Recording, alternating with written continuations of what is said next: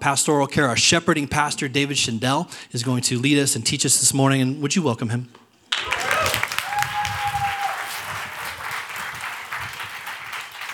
Thank you, Mo. Mo just asked me before you all came in if I could preach a little longer this morning, just in the hopes that someone would give a little bit more so we get the building built a little faster since it's so hot. And if you know Mo, that did not happen. He did not say that. Good morning, friends. Good morning, church family. And if you're a guest here this morning, a special welcome to you. That's bold and brave of you to come and be among people that you may not know, but I trust that you will sense in a very real way both a welcome among people who care and a God who loves you very, very much. Special Sunday this morning. We're going to call it Super Sunday Special because we have some tools for you that we would like to give to you very quickly. The guys are going to come forward here. We're about a third of the way through the Gospel of Mark. That's our series. We've got another 2-3 years left. That was a joke too. But these are little books that actually have the entire Gospel of Mark in them. The neat feature is that they're journals, so that on the opposite side of the Bible text was a blank page where you would put all of your notes like I have for this morning. And confession, as I was preaching through this morning, I've never done this before. I wrote all my notes right here, and I actually got up first service and looked, and I could not read them. They're so small. That's not a joke, and I panicked. I was all over the place first service, so I tried to blow them up a little bit. My vision is not going well. So here's the super special. Go to Amazon. They're $6 today and today only. Here, they're $3. They're $3. Honor system, please do not try to get out cash right now. Write a check, take your credit card. If you would like one of these, and if you have no money, I know the people of Conduit, there'll be someone that'll spot you, will pay extra, and if not, I'll pay for it. We would love for everyone that would like one. We've got about 60 of these left, I think. So right now, guys, just go through the aisles, raise your hand, and at the same time, Super Sunday Special, free twisty pencil to be able to take notes with. So grab your pencil. If you would like one of these, teens, whoever, if you'd like to take one to give to someone. We will be in Mark for the next few months, and we've still got some road to travel. Take notes, write your own personal thoughts, draw pictures, whatever you would like to do. Just raise your hand. The guys will get them to you. And while they're doing that, if you already have a copy of God's Word on your phone or in a Bible, turn to Mark 6.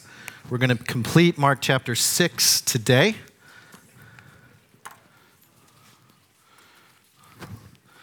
I hope this works. It was very humbling.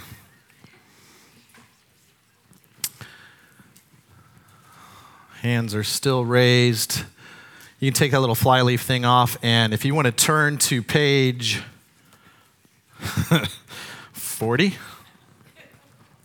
40. This really is bad. I thought it'd be a great idea to have all my little notes in this little book, and someone will read them someday.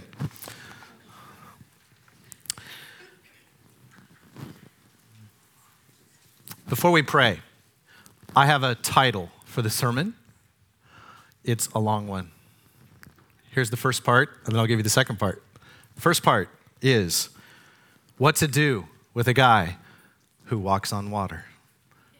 Second part, contemplating the distinction and eternal ramifications between astonishment and faith. Between astonishment and faith. Let's pray. Father, thank you for giving your revelation of truth to us through your Spirit in a book that we cherish called the Bible. Would you please bless the power of your word? Would you help me and help my brothers and sisters, our friends, to be able to hear not from me this morning, but from you. Bless your word. In Jesus' name, this wonderful name, amen. We're going to jump right in, and actually the text I'm going to focus on, which is this text about a guy walking on water, is verses 45 through 52. But there's another small paragraph right at the end of that that finishes out chapter 6, and we're going to start with that. Not going to really focus on that at all because you're going to notice it's very similar in content and activity as to what Mo preached on 3 weeks ago. If you did not hear that sermon, you need to go back and reference it. It was well done, connected it to the Old Testament significance for those miracles that took place. But let's just read it to finish out Mark 6 in this text. The text says, when they had crossed over, that's Jesus and the disciples, they came to the land at Gennesaret and moored to the shore. And when they got out of the boat, the people immediately recognized him and ran about the whole region and began to bring sick people on their beds to wherever they heard he was. And wherever he came, in villages, cities, or countryside, they laid the sick in the marketplaces and implored him that they might touch, and here's the part, even the fringe of his garment, those tassels that have been prophesied in the Old Testament that had healing power. And the text finishes and says, and as many as touched it were made well. The text before this, though, is brand new. It's new content for Mark and for us. So let's read through the text. And as you do, there really are two main sections or points to the text today, to the sermon. And that is this. You're going to be looking as we read through this story for the main event. Identify the main event.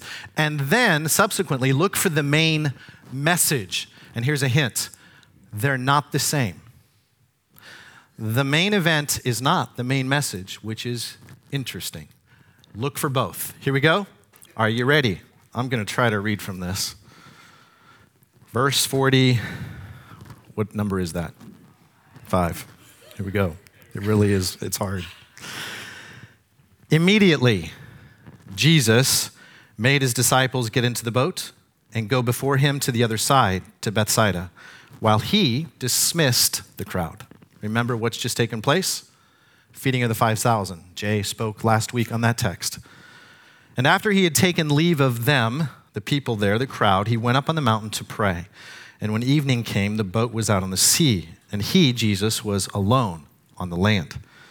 And he saw that they were making headway painfully, for the wind was against them. Just as a note of reference, Sea of Galilee. We call it a sea, but when I first saw it, it didn't look like what I thought a sea would be. Lake Tahoe, if you can think of that, fits over top of the Sea of Galilee, and the Sea of Galilee is only 2/3 the size of Lake Tahoe. It's 13 miles long, 7 miles wide. It's interesting, the text says in verse 47 that when evening came, that's a reference to a specific margin of time. In the Roman culture, which the Jews also adopted, there were 4 watches, a military expression for a sentinel or a guard to be posted to keep watch, to keep look. And those were from 6 to 9 was the first watch, to 9 p.m. Second watch, also called evening, which would give you a reference of time step here, from 9 to midnight, midnight to 3, and 3 to 6 a.m. would be the last or the fourth watch. So when Mark says when evening came, we're now talking about after all those people were dismissed by Jesus who had been eating the fish burgers that Jesus made and multiplied. They got into the boat, and it's now between 9 and midnight. And he saw that they were making headway painfully, for the wind was against them. Don't have time here, but the geological implications here are fascinating. Sea of Galilee sits below sea level, the mountains around it, and the tunnels that form these wind, if you will, ravines that form these wind tunnels that can come up and sweep up. There have been records of 14 and 15-foot waves on this little lake because of the wind. That's what the disciples are facing. And about the fourth watch of the night, now what time is it? Between 3 and 6 a.m. They've been out there a while, rowing. In fact, John tells us in his gospel parallel account that they had made it out and actually been pushed out 3 to 4 miles in the middle of the lake, and they've been rowing now for some 6, 7+ hours. During this time of night, he, Jesus, came to them. So far, so good. Walking. So far, so good. On the sea. Whoa. He meant to pass by them. But when he saw him, or when they saw him walking on the sea, they thought it was a Phantasma is the Greek word, where we get our word phantom. Literally, they thought it was a ghost. And they cried. The word for cried is not wah, it's scream. Guttural throat burst. All 12 disciples screaming in a boat. For they all saw him and were terrified. That just means terrified. But immediately he spoke to them. Jesus said to them while he's walking, standing now maybe on water, he says, "Take heart. It is I. Don't be afraid." Yeah, right. And he got into the boat with them. Another miracle, the wind stopped, ceased immediately. Another gospel parallel account says that immediately when Jesus got into the boat, not only did the wind stop, but they actually were immediately at the shore, at the dock. And they were utterly astounded, for they did not understand about the loaves, but their hearts were hardened. That's God's word through the author, Mark. Question: what was the main event? What's the big storyline? What's the headline event in this story? What is it? A guy walks on water. That's big. Never happened before. Not sure it's happened too much since. Big story. Question: with this big event, how did it impact and affect Jesus' disciples, the 12? It's interesting if you think back, they're coming just 12 hours or so earlier from this hillside. We don't know exactly where. There's a traditional site where this took place. We're not for sure if that's exactly where it was. But after they were there with the feeding of the 5,000, you have to contemplate in their minds, along with the rest of the crowd, what they were thinking. Jesus literally took stuff and made more stuff out of stuff. To the extent, and Jay referenced this last week, the numbers potentially, the scripture just says 5,000 men. That doesn't include women and children. Potentially, historians tell us that it could be between 20 and 25,000 people. Just to put that into perspective, if you were to take this room right here, we've got about 150, 175 people in here right now. Imagine this setting right now, all of us, and now put 150 more buildings down the road with as many people that are in here right now. 150 of you. And Jesus fed all of them, and there were 12 baskets full of food left over. And everybody thought, wow, that's amazing. That's cool. Jesus, you're the man. High five. Jesus attracted crowds everywhere he went. This was amazing. In fact, we'll look at a little bit later. The disciples, I think, were caught up in the hysteria and the hype. They're pretty jazzed. They're pretty excited. They're amazed with Jesus until he tells them to get into the boat. If I'm a disciple up to this point, I'm probably not going to want to get in the boat if Jesus isn't in the boat or if he's sleeping in the boat. I'm not going to want to be in that boat. But the text says that Jesus made them to get into the boat. So picture that. It's nighttime. Obviously, the storm probably hasn't arisen yet. They get out in the middle of the lake, the storm kicks up, and all of a sudden, I can imagine that they're ticked. They're not happy. They've been rowing against a headwind. They're being carried all around. And the Greek text gives the idea that the winds were not only beating against them as individuals, but the boat was beginning to be distressed. So both rowers and the boat are distressed, painfully so. They're scared already. Are they going to drown? They're exhausted, they're hurt, and they're ticked. All of a sudden, they see a phantom, and he's walking on water. They hear a familiar voice, and they find out that it's Jesus. They're terrified, the scripture says. But then it goes on to say that as soon as Jesus said, "Take heart, don't be afraid, it's me," he gets into the boat. The Bible concludes, look at it again there, where it says, and they were utterly, what's the next word? Astounded, astonished. You could perhaps use the word again, amazed. The original word here in the Greek, though, it's interesting. It actually references layered titles.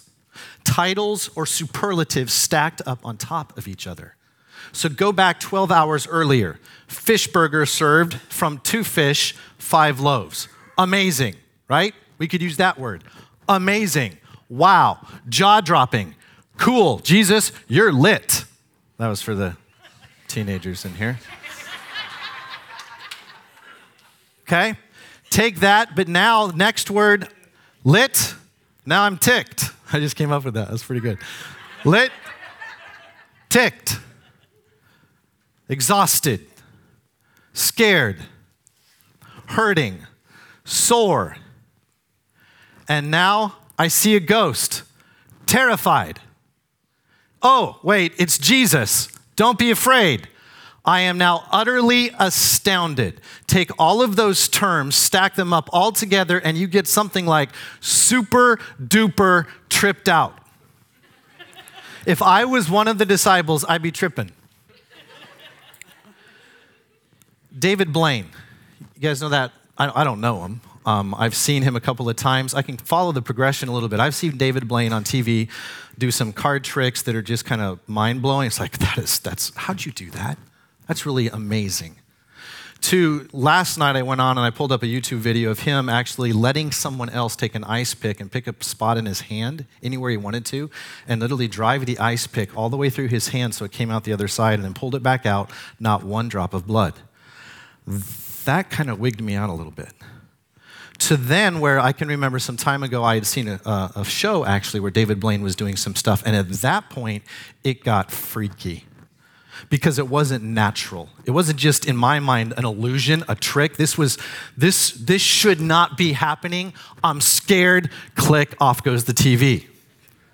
That's kind of the progression that's taken place up to this point with the disciples of Jesus. But here, did you see it? When I first read this, I thought, I don't understand. And that's at the last verse of the text, because Mark says they were utterly astounded because, and he gives the reason why they're layered superlative titles, because they did not understand, okay, I'm good with that, about the loaves. The reason they're saying we're super duper tripped out, ticked, terrified, amazed, astonished, super duper tripped out, all of that was because they didn't understand about the loaves.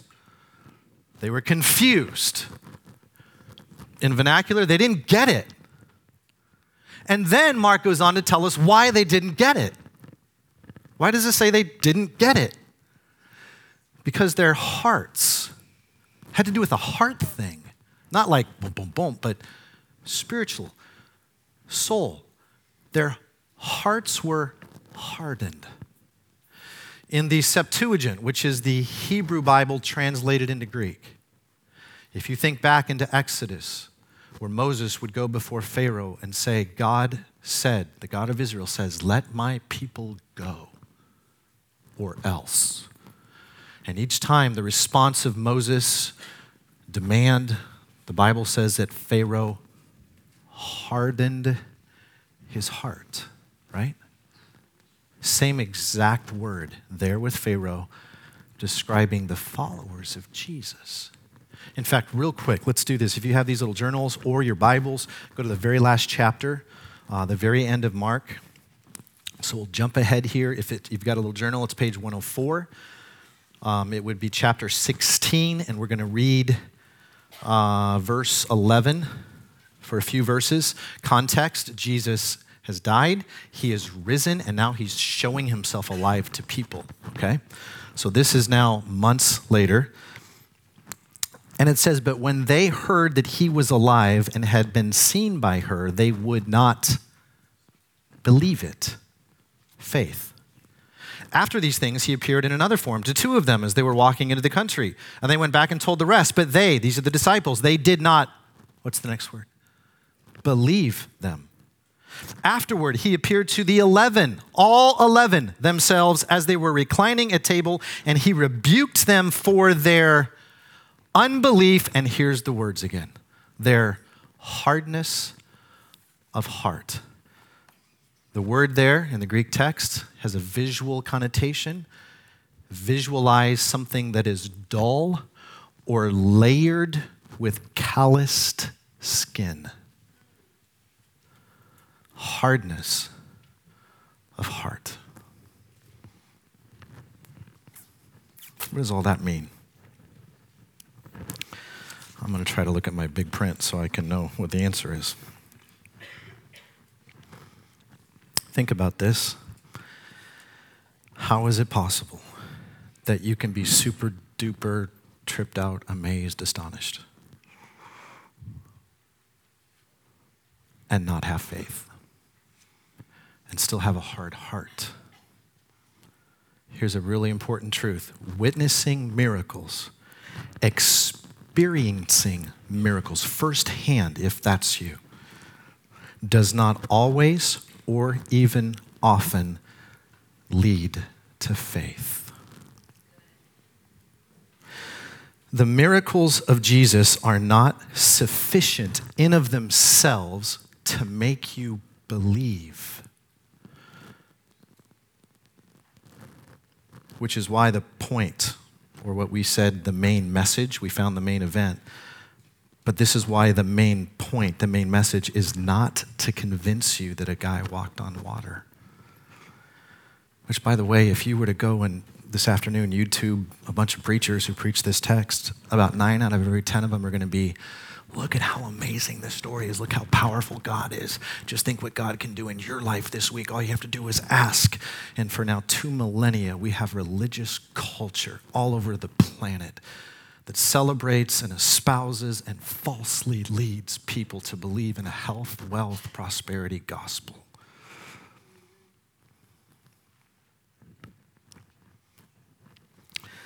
No, the point of the miracles of Jesus, in fact, the point of all the miracles in the Gospels is not the miracles. The point of the healings is not the healings. The point of the exorcisms of demons coming out of people is not the exorcisms. In fact, the point of all of Jesus' teachings is not just how to live a better, blessed life. That's not the main message. Now, to be clear so that we don't understand, this does not mean that we somehow are minimizing both the miracles and or the power of Jesus. In fact, that's not the case. We could actually maximize this miracle and every other miracle in the Gospels to its greatest degree, and yet it is still secondary to a greater objective or message, which is the main message. Which brings us to the question, what is then the message? What's the point? From this point forward, I want to take you on what we'll say is an inductive study, which is going to just require you to look at the text a lot, because what I'm about to say, I want you to see comes from the text. Where it's not clear, I'll try to make that clear. Where it is clear, I'll leave it to you to have faith. What's the main message? Well, let me start with this question. As we read this text together, guy walking on water, did you notice anything?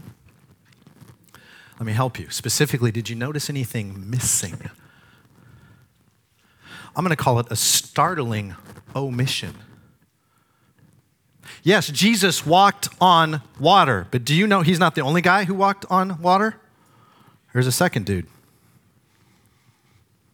In fact, if you read Matthew's account, parallel account of this same event, he goes and he tells us all about that. His name is Peter. It's not here, which caused me to think, why wouldn't Mark talk about that?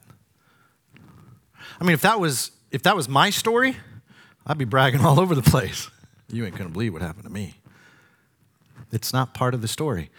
Think about this. We know that Mark wrote this gospel, but did you realize Mark was not one of the 12 disciples?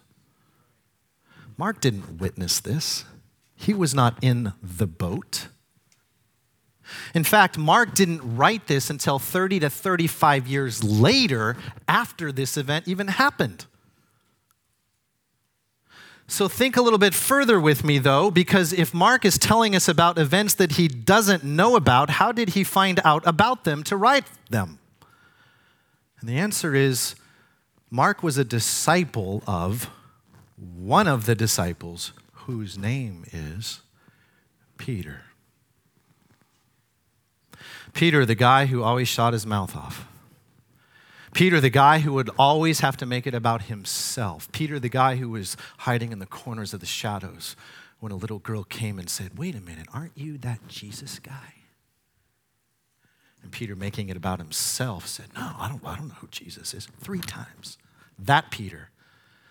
Now, I'm going to suggest to you that what I'm about to say is implicit. In other words, it is not clearly stated in the text. However, in other words, it's not explicit, it's implicit. But I want to venture this with you. Could it be that as Peter is recounting this eyewitness event, he was one of the guys in the boat?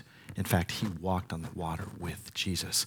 Could it be that the then story back then, which, by the way, when we read the language, that the men were utterly astonished because they did not understand about the loaves because their hearts were hard, who was he talking about? Not just his brothers, but himself. He's making a personal confession there. Yeah, Jesus did all this and my heart was hard. Could it be that something had happened to Peter, the guy who was always in it for himself, where now he actually perhaps instructs Mark, I don't want people to read this story in this gospel and have in their vision anyone but Jesus. We're not going to distract from the main message, the main point, because Jesus is the point. Possible. I can't say for sure, but now we're going to argue some further steps. If the main point was not just to convince people that a guy walked on water, then we have to ask the question, what is the point? And I'm going to suggest to you whether the startling omission was purposeful and was as I said it perhaps could be or not. I'm going to suggest to you, because we're going to see it in the text, Peter is going to argue that the point is not that Jesus walked on the water, but the point is who you come to believe and place your faith in as to who he, Jesus, is. And there's 2 things that we see in the text that Peter says Jesus is. 1, he is. And before I say this is so cliche today for people who are church people. But do you realize the majority of this planet does not believe this? To say Jesus of Nazareth is God is offensive to people. In fact, today, some people who call them Christians, they start the creepy slide, the slippery slope of saying, well, he had significant abilities, but to say that he was God, I'm not sure I believe that. That's an indication of what?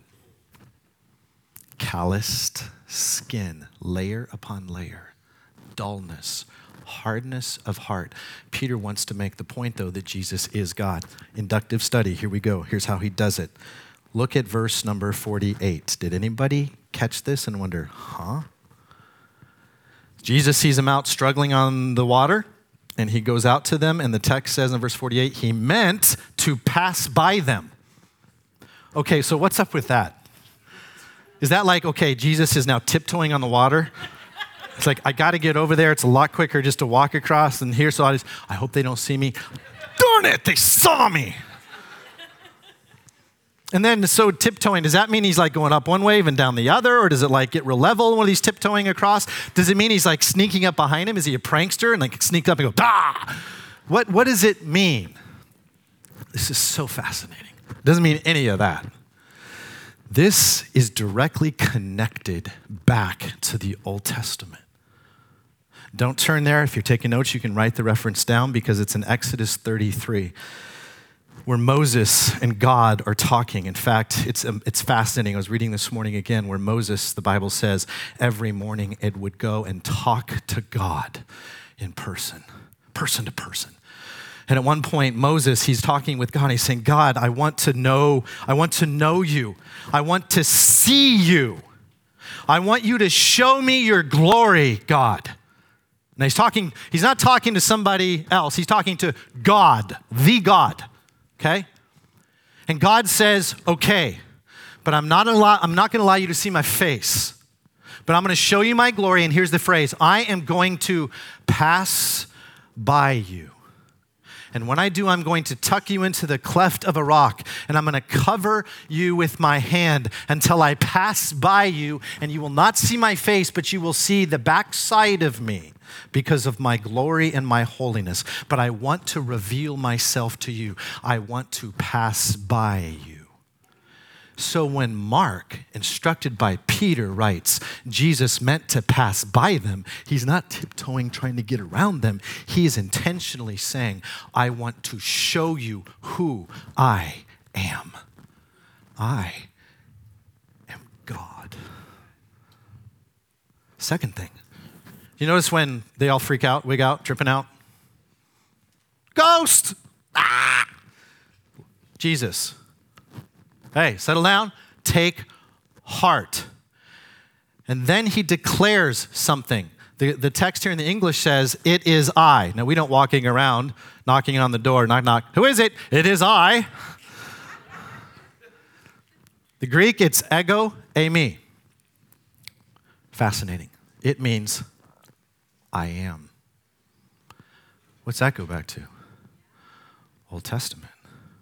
Who said my name is I am? Well, God did. When God told Moses to go and take his people out of the land of Egypt, and Moses said, but who am I going to say sent me? What's your name? No one's going to believe this. And he is going to say, tell them I am sent you. What's Jesus doing? Disciples, don't be afraid. Don't be utterly astounded. My name, Jesus is saying this. Jesus is saying, I am. I am God. Point of the message, Peter is trying to convince the audience, that's us right now, that Jesus is God. How do you receive that in your heart? Second point we're going to look at, and that is that Peter actually, it's interesting, in every one of the Gospels, Matthew, Mark, Luke, John, every one of them has a central theme that they are trying to convince their audience that Jesus is.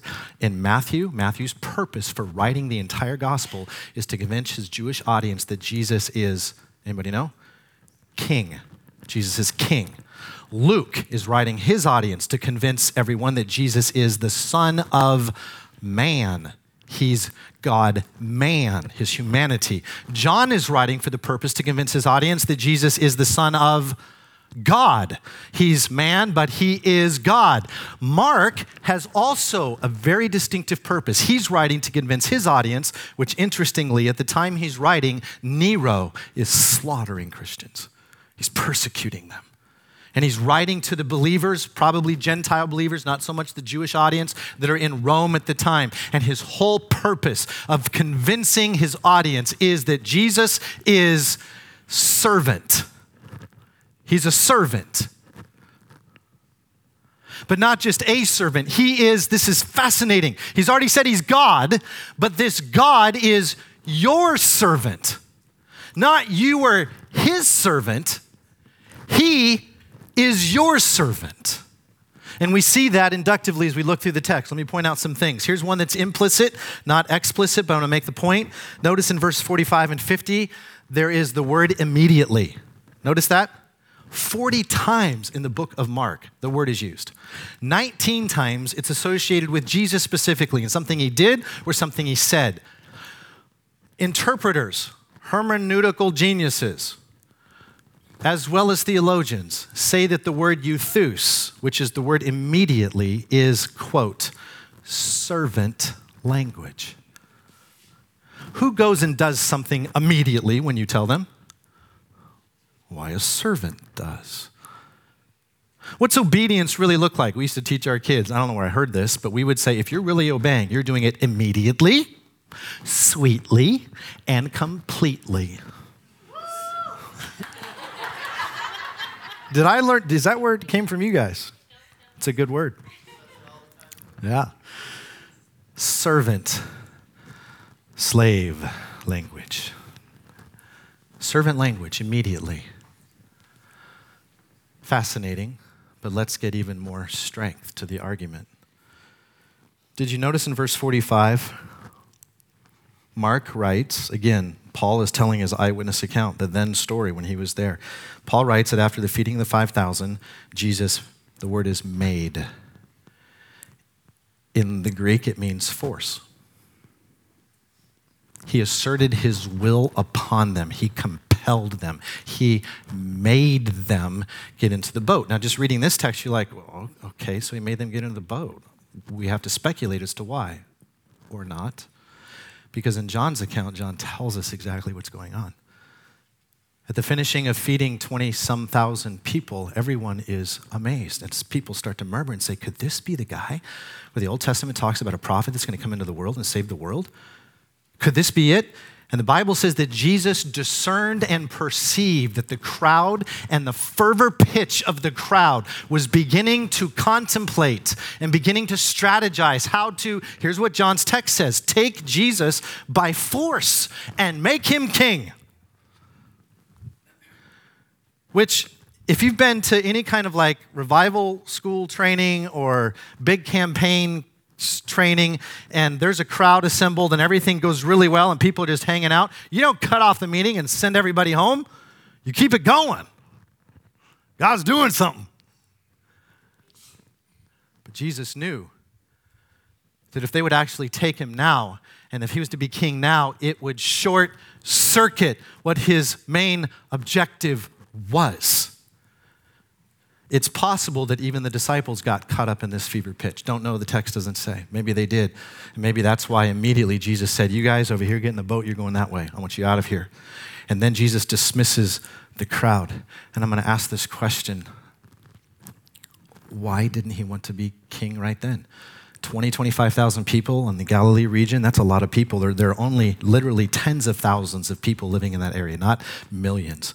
That's enough for a large army. That's enough for a kingdom. And think about it. If Jesus had become king at that moment, he could heal everybody. He could make stuff out of more stuff. He could cast out any demons that come along. He could be an amazing king, except for the fact it wouldn't have been a kingdom that sinners could enter into for all of eternity. So what does Jesus do? He makes them get in the boat and he dismisses. He tells the crowds, go home. Go on. He departs from the crowd and then he goes up to the mountain to be alone to pray. Have you ever wondered what he was praying about? The word prayer means to petition, means to ask. Jesus, we've already seen, he's God, but yet he's praying because he needs help. It's a wonderful text to contemplate what the author of Hebrews says, that Jesus was experienced in every way as we are with temptation, and yet he did not sin. Could it be, this is maybe implicit, not explicit, could it be that Jesus was actually being tempted, didn't sin, but the fervor, crowd pitch, the hero, the high fives, yeah, Jesus, yes, maybe chanting, could that have been a potential struggle for Jesus? I will say this, only 3 times Mark mentions that Jesus got alone to pray, and the 3rd time we have a record of, and that was in the Garden of Gethsemane, where Jesus actually prayed, Father, is it possible that you would take this cup of suffering from me so I don't have to bear it? Could you do that for me? 3 times he prays, and he finally concludes, no, this is my mission. Father, I will do your will. Help me. One last thing to tie it all together. There's an apex verse in Mark. We'll get to it in a few weeks when we get there, but I'm going to jump ahead. Mark 10:45. This is the turnkey of the entire gospel. And this is where guys are arguing about who's greater, who's going to have more prominence, and Jesus says to them, I, God-man, did not come to be served, but to serve. I came to be a servant. And then it goes and it tells us how. It's not like I'm going to wash your wagons and clean your feet and get food. And no, I'm going to serve you by paying a ransom price for your sins. I am going to die. I'm going to give my life because that's the ransom payment for the sin and the weight of those who have entered into this world. That's the main point. That's the main message. Which brings us to this. Jesus is so much more than a great referral to meet your temporal needs. In the business world, one of the things that we do is service our community in a different way. And it's constantly about getting good referrals. And people are always, whether it's nextdoor.com or HomeWise or HomeAdvisor, we're all about getting online. Hey, does anybody have a good referral for this? Do they do a really good job? Are they experienced? Do they smell good? Do they look nice? Are they kind? I need a good referral to. Sometimes I think that if we're not careful, we can take the power of Jesus and his miracles and reduce them to just another great referral for our temporal needs. That's not the point. Yeah, Jesus is an amazing referral. He'll do it better than anybody. He's got more power than you ever thought of. But his mission objective is to surrender his life at a cross. Because our real need is not to just get temporal, physical healing now. Our real need is not to be successful so that we can enjoy a retirement now. It's not necessarily that whatever we're praying for, that Jesus would do that right now so that he ends up serving us, so it's about us. No, Jesus' prime objective is to deliver us. It's to give us opportunity, invitation for a day when there will be no need for healings. There will be no need for more money in the bank account, for any kind of oppression or darkness or black magic or demonic powers to be exorcised out of someone. Everything will be made right, but the way in is the way of the cross. So I finish by asking, or by saying it this way: miraculous astonishment is not enough. A hard heart can be astonished, can be amazed, but never believe. So I'm wondering this morning, if you're here, maybe you're a guest, maybe you're a longtime professing Christian, and you love the idea about Jesus and all of his power, but may I just kindly invite you this morning as we close this service to invite you to contemplate with me the power of the cross. And thank our servant, suffering Savior for not prematurely becoming king before he opened the door to the kingdom of heaven for us. We're going to sing what probably for most of you may be a new song. It's popularized by the Gettys, if you know Keith and Kristen Getty or Stuart Townend. It's kind of a hymn. It's slow, it's not real loud, but it's meditative, it's contemplative. And before we sing this song, the way we're going to do it, Kim is going to actually kind of teach us, sing through the first two stanzas, and then I'll stand, you can stand with me, and we're going to ask that all of us, as you're learning this, sing and think through the lyrics, the text, the truth of stanza 3 and 4, and then we'll be dismissed. Before we sing, the words of my friend, I've read from him before. I want to read again. Think about this. A gruesome death, like the one that Christ endured for me, would only be required for one who is exceedingly sinful and unable to appease a holy God. Consequently, whenever I consider the necessity and manner of his death, along with the love and selflessness behind it, I am laid bare and utterly exposed for the sinner I am. Such an awareness of my sinfulness does not drag me down, but actually serves to lift me up by magnifying my appreciation of God's forgiving grace in my life. And the more I appreciate the magnitude of God's forgiveness of my sins, the more I love him and delight to show him love through heartfelt expressions of worship. I wonder what it would look like if all of us, whether for the first time or for the 100th time, to come and contemplate our suffering servant as he paid the ransom price for our sins, and just simply worship him. Place your faith in him. Receive his gift. Kim, would you lead us?